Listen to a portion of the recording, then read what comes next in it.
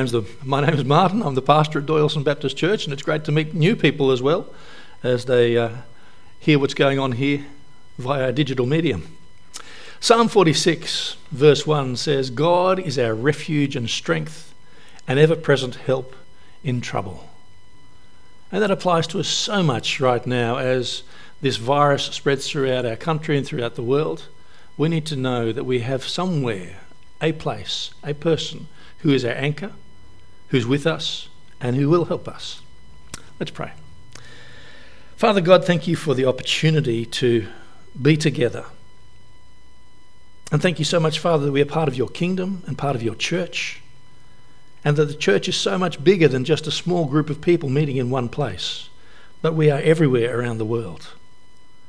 Thank you, Father, that you've put us into that great organism, that living body, the body of Christ.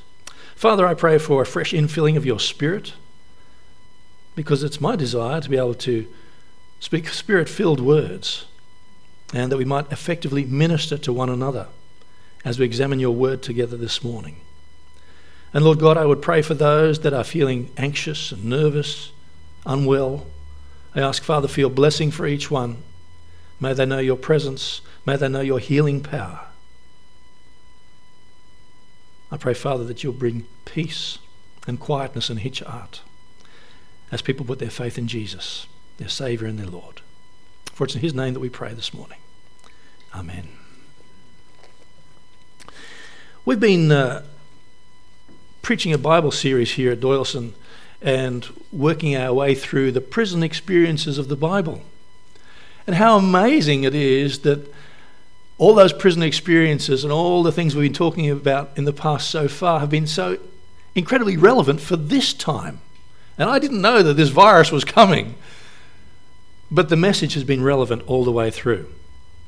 So this morning I want to read to you from the book of Acts, Acts chapter 12, verses 1 to 19. Acts 12, verses 1 to 19. It's about Peter's miraculous escape from prison. Listen to what the Word of God says. "It was about this time that King Herod arrested some who belonged to the church, intending to persecute them. He had James, the brother of John, put to death with the sword. When he saw that this pleased the Jews, he proceeded to seize Peter also. This happened during the Feast of Unleavened Bread. After arresting him, he put him in prison, handing him over to be guarded by 4 squads of 4 soldiers each. Herod intended to bring him out for public trial after the Passover.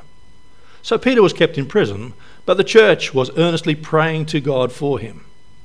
The night before Herod was to bring him to trial, Peter was sleeping between 2 soldiers, bound with 2 chains, and sentries stood guard at the entrance. Suddenly an angel of the Lord appeared, and a light shone in the cell. He struck Peter on the side and woke him up. 'Quick, get up,' he said, and the chains fell off Peter's wrists.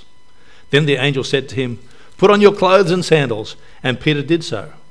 'Wrap your cloak around you and follow me,' the angel told him.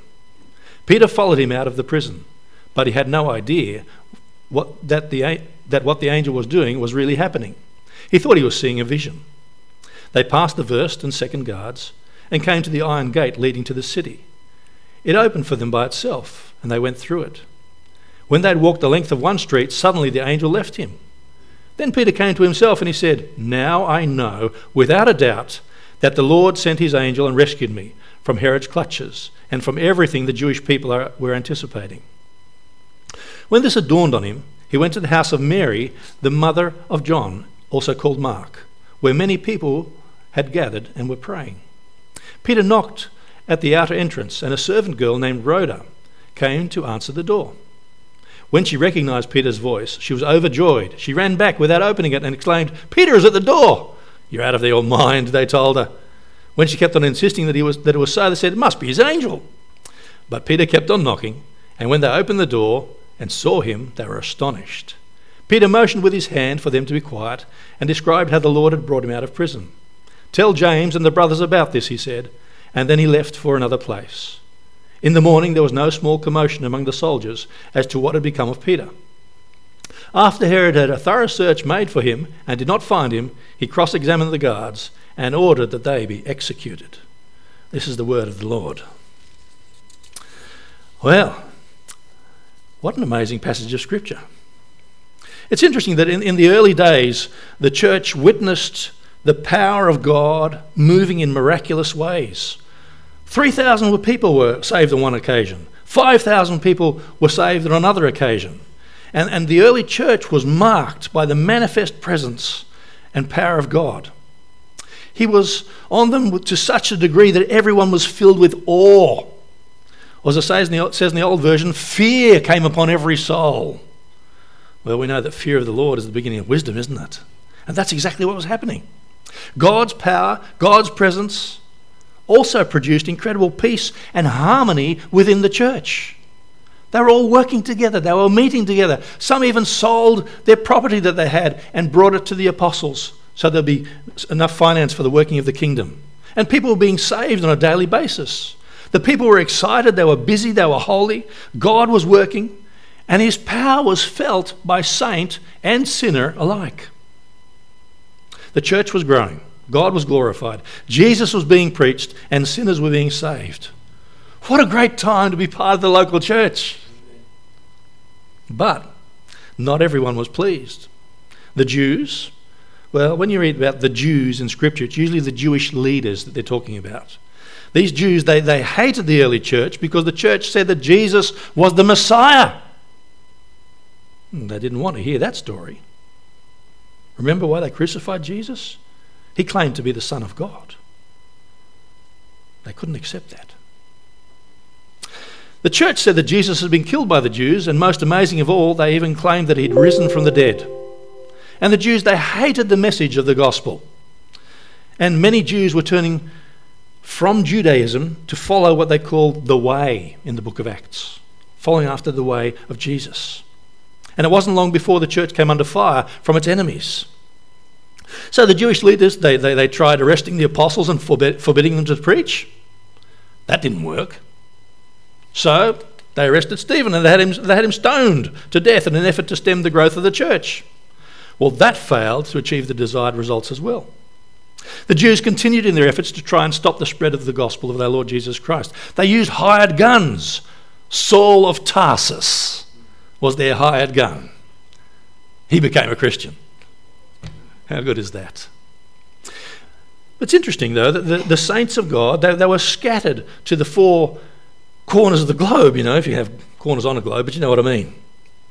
And still the church continued to grow, it continued to prosper. And that brings us to this passage of Scripture today, because Herod is seeking to curry favour with the Jews. He arrested James, the brother of John, and had him executed.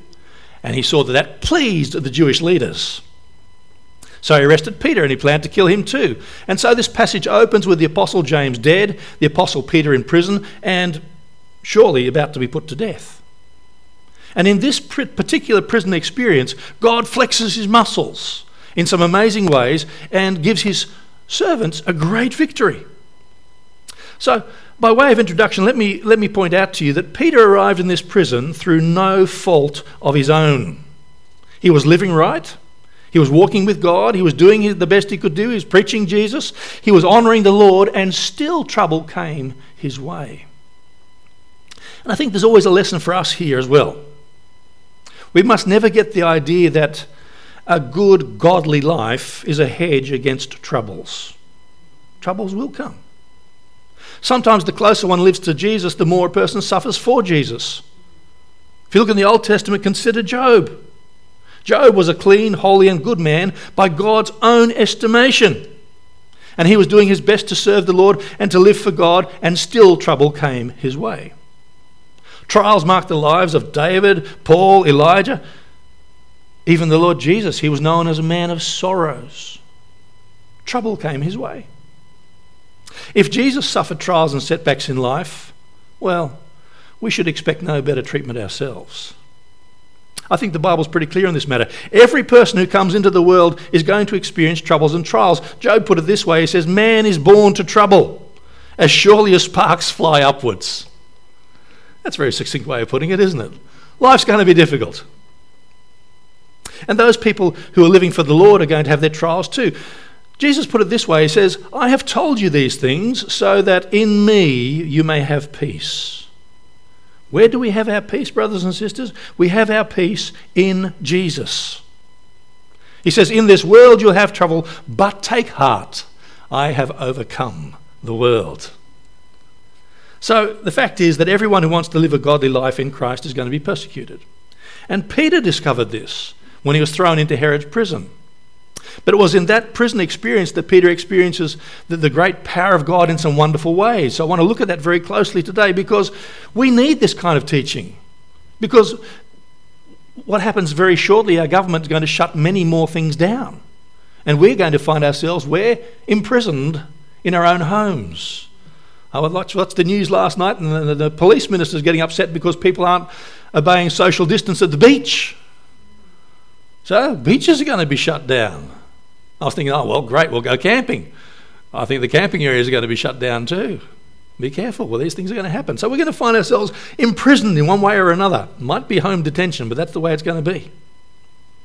So let's look how God's power is seen in his peace. Have a look at verse 6 of today's reading from Acts chapter 12, verse 6. It's fascinating.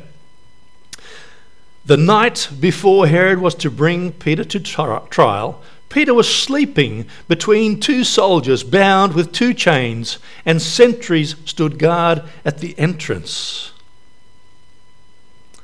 That's amazing. He isn't praying for his deliverance. He's not writing his last will and testament. He's not crying and screaming and begging for mercy. The night before he's about to die, Peter is sleeping like a log between two soldiers. It doesn't sound comfy to me. Does it sound comfy to you? I don't know if you can sleep in those circumstances, but he was. He slept through it all. In fact, the angel coming in, he slept through that too, and the angel had to give him a whack on the side to wake him up. He might have been chained between two soldiers, but he was sound asleep, without a care in the world. God had given Peter that peace that passes all understanding. And this wasn't the first time, by the way, that Peter had been in jail. He'd already been delivered in the book of Acts, in Acts chapter 5:19, by an angel of the Lord. So maybe Peter was thinking like, well, no problems. It happened last time. God will sort it out again. By the way, if you are saved, you are actually already delivered from the worst prison of all. God has delivered you from sin. He's delivered you from judgment. He's delivered you from hell. That has already happened. And if he can deliver a sinner from that prison, well, I think that any other kind of prison is going to be a pushover, isn't it? But just imagine the scene for a moment. This is amazing to see, this kind of peace. Peter fast asleep. Now, sadly, few people in the church actually have that kind of peace in their lives. Sometimes it seems that the least little thing will come along and send us reeling into fear, panic and worry. It happens, doesn't it, if we're honest? But God has a better plan. He desires to give his children peace. Listen to what Jesus says in John chapter 14, verse 27. He says, "Peace I leave with you. My peace I give you. I do not give to you as the world gives. Do not let your hearts be troubled, and do not be afraid." These are times that we are living in when our hearts are not to be troubled and we are not to be fearing it at all. How wonderful that is. The Apostle Paul puts it differently. He says, look, do it like this. This is Philippians 4, verses 6 and 7. He says, "Do not be anxious about anything, but in everything by prayer and petition with thanksgiving, present your requests to God, and the peace of God, which transcends all understanding, will guard your hearts and your minds in Christ Jesus." So the question is, do you have that kind of peace in your heart today? Peace that transcends all understanding. It's on offer for each one of us. And that brand of peace is on display in the Word of God. Do you remember the 3 Hebrew children in the fiery furnace?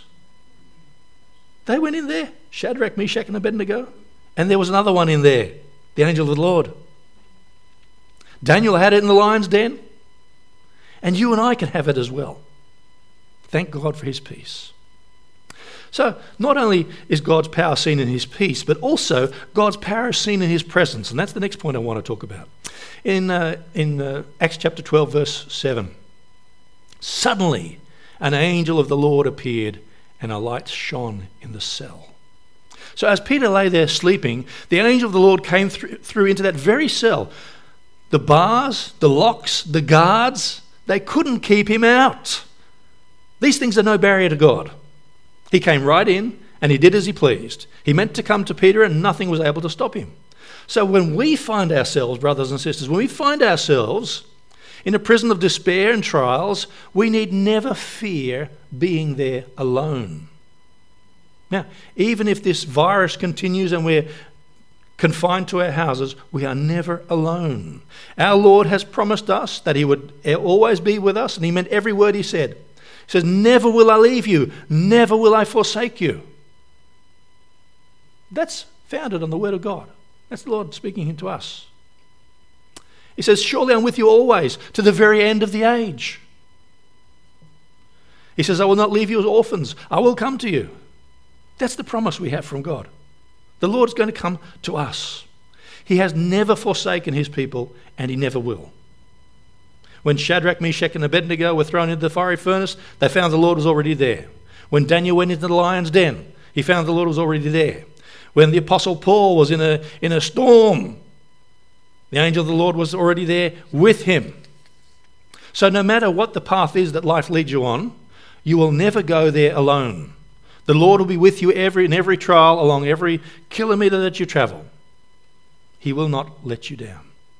I'm certain of it.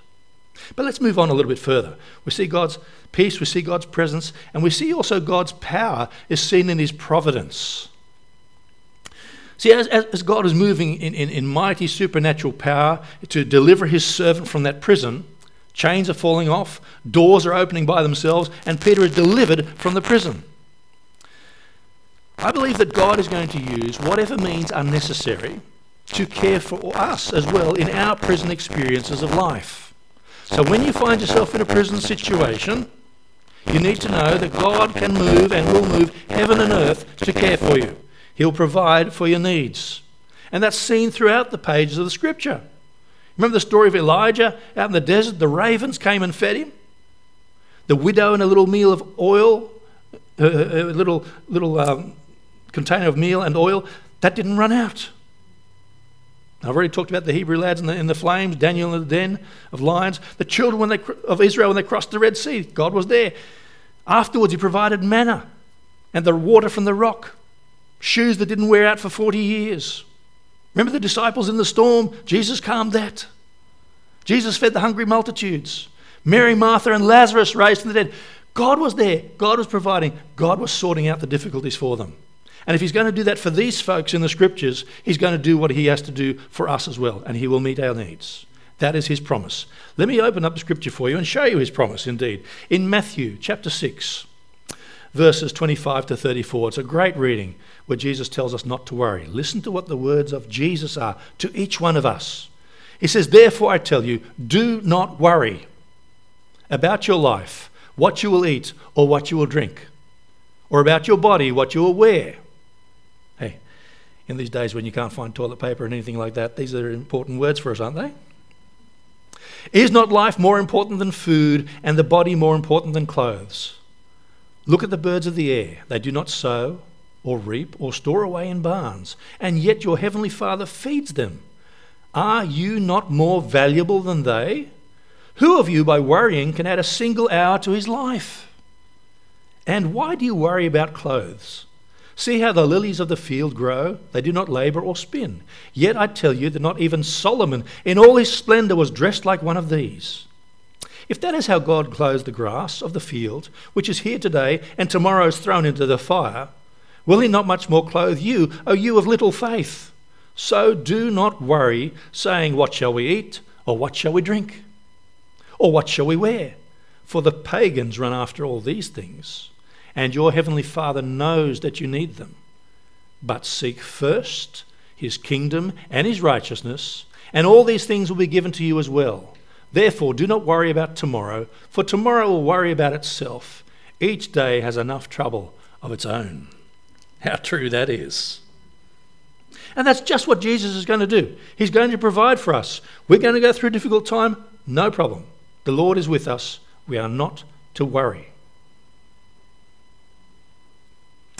Well, let's move on a little bit further. God's power is also seen in his purposes here, because the Lord is using Peter's prison to teach Peter and the members of the church to place their trust in God and to leave matters in God's hands. These folks couldn't have delivered Peter, right? The people in the church, they couldn't have delivered him. They couldn't just raid the church. The Romans are guarding raid the jail, because the Romans are guarding it. They did what they could, though. They prayed. They prayed, and God worked. That's something we can all do, isn't it? No matter where we are and what our situation. The prison experience taught them that God is greater than our needs and he is worthy of our faith.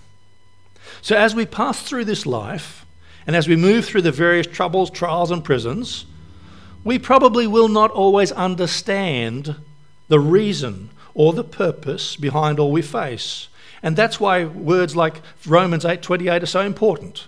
And we know, says the Apostle Paul, and we know that in all things God works for the good of those who love him, who have been called according to his purpose. What's God working in? All things. Romans 8:18, I consider that your present sufferings are not worthy compared with the glory that will be revealed in us. That puts things into a context and a comparison, saying, okay, right now is difficult, but glory is coming. How good is that? 2 Corinthians 4:17, for our light and momentary troubles are achieving for us an eternal glory that far outweighs them all. These are all verses that we can cling on to, and they will help build us up in our faith in these times. So why does the Lord allow all these things into our lives? Be honest with you, I can't answer that question. But I can say this, God does have a purpose for every prison he allows us to pass through. That purpose may be to grow us. It may be to help someone else. It may be simply to glorify the Lord. But he has a plan, he has a purpose, and he wants us to come to a place where we simply trust him for all we need and for all that we face. So it's interesting, though, to move on after the bit that I just read, because you'll notice something interesting that happens. Let me read some more verses for you. Moving on to... Now let me go back to verse 17. When they finally this is funny, Peter's knocking at the door and they're saying, no, it's not him, it's not him. Then they finally do open the door. It must have taken a while. They finally open the door. Peter motions them with his hand, quiet. He describes how the Lord had brought him out of the prison. That's interesting, because Peter is now giving glory to God, isn't he? He says, shush, be quiet. God has done something amazing. But notice what happens then in the next bit that I haven't read for you yet, about Herod. Then Herod went from Judea to Caesarea, and he stayed there a while. He had been quarrelling with the people of Tyre and Sidon. They now joined together and sought an audience with him. Having secured the support of Blastus, a trusted personal servant of the king, they asked for peace because they depended on the king's country for their food and supply. On the appointed day, Herod, wearing his royal robes, sat on his throne and delivered a public address to the people. They shouted, "This is the voice of a God, not of a man." Immediately, because Herod did not give praise to God, an angel of the Lord struck him down, and he was eaten by worms and died. Peter gave glory to God. Herod accepted glory for himself. He accepted the praise of men. He refused to give glory to God, and God kills Herod. And when the threat has been removed, look at verse 24. But the word of God continued to increase and spread. I'm excited by that. When all these dreadful things are happening, God is going to do what God has to do, and the gospel is going to keep on growing, no matter what happens. The gospel spread faster than ever before. It was increasing, it was spreading, and I believe that's what's going to happen now. Like I was saying to you guys earlier on, we are now entering into a new age for us as a congregation, for us as a church. We're no longer just ministering to one another. We now have the opportunity via digital means to minister to anyone who has access to the internet, or to the DVDs or the CDs or the USB sticks that we're making. We can now minister all around the world from this little place. We are part of something very, very big. We've been asking the Lord to double our congregation. I believe the Lord's going to do more than that for us. Now, it might not be those meeting here in this building, but the church is more than this building. It's not about the building, it's about the people. And the people are going to be touched with the gospel, and they're going to come into the kingdom, and they're going to know Jesus as their Saviour and their Lord. The kingdom is growing, and we are part of that. The gospel is going to increase as never before, because there are pastors all around the world now facing the same situation, doing the same thing. Praise God. The gospel is going to spread faster than ever before. And that may be God's sole purpose for the prison. He may be using our prison experiences just as a means to glorify his name and to draw others to Jesus. The question is, are we willing to submit to God's purposes, even though we may not fully understand what is going on? So as I bring this to a conclusion today, I want to ask you a question. Are you in a prison of sorts today? Well, I reckon we are, aren't we? Are you in a place where you need to see the Lord flex his muscles and demonstrate his power in your life? Well, if that's so, we are invited to come before the throne of grace in our time of need.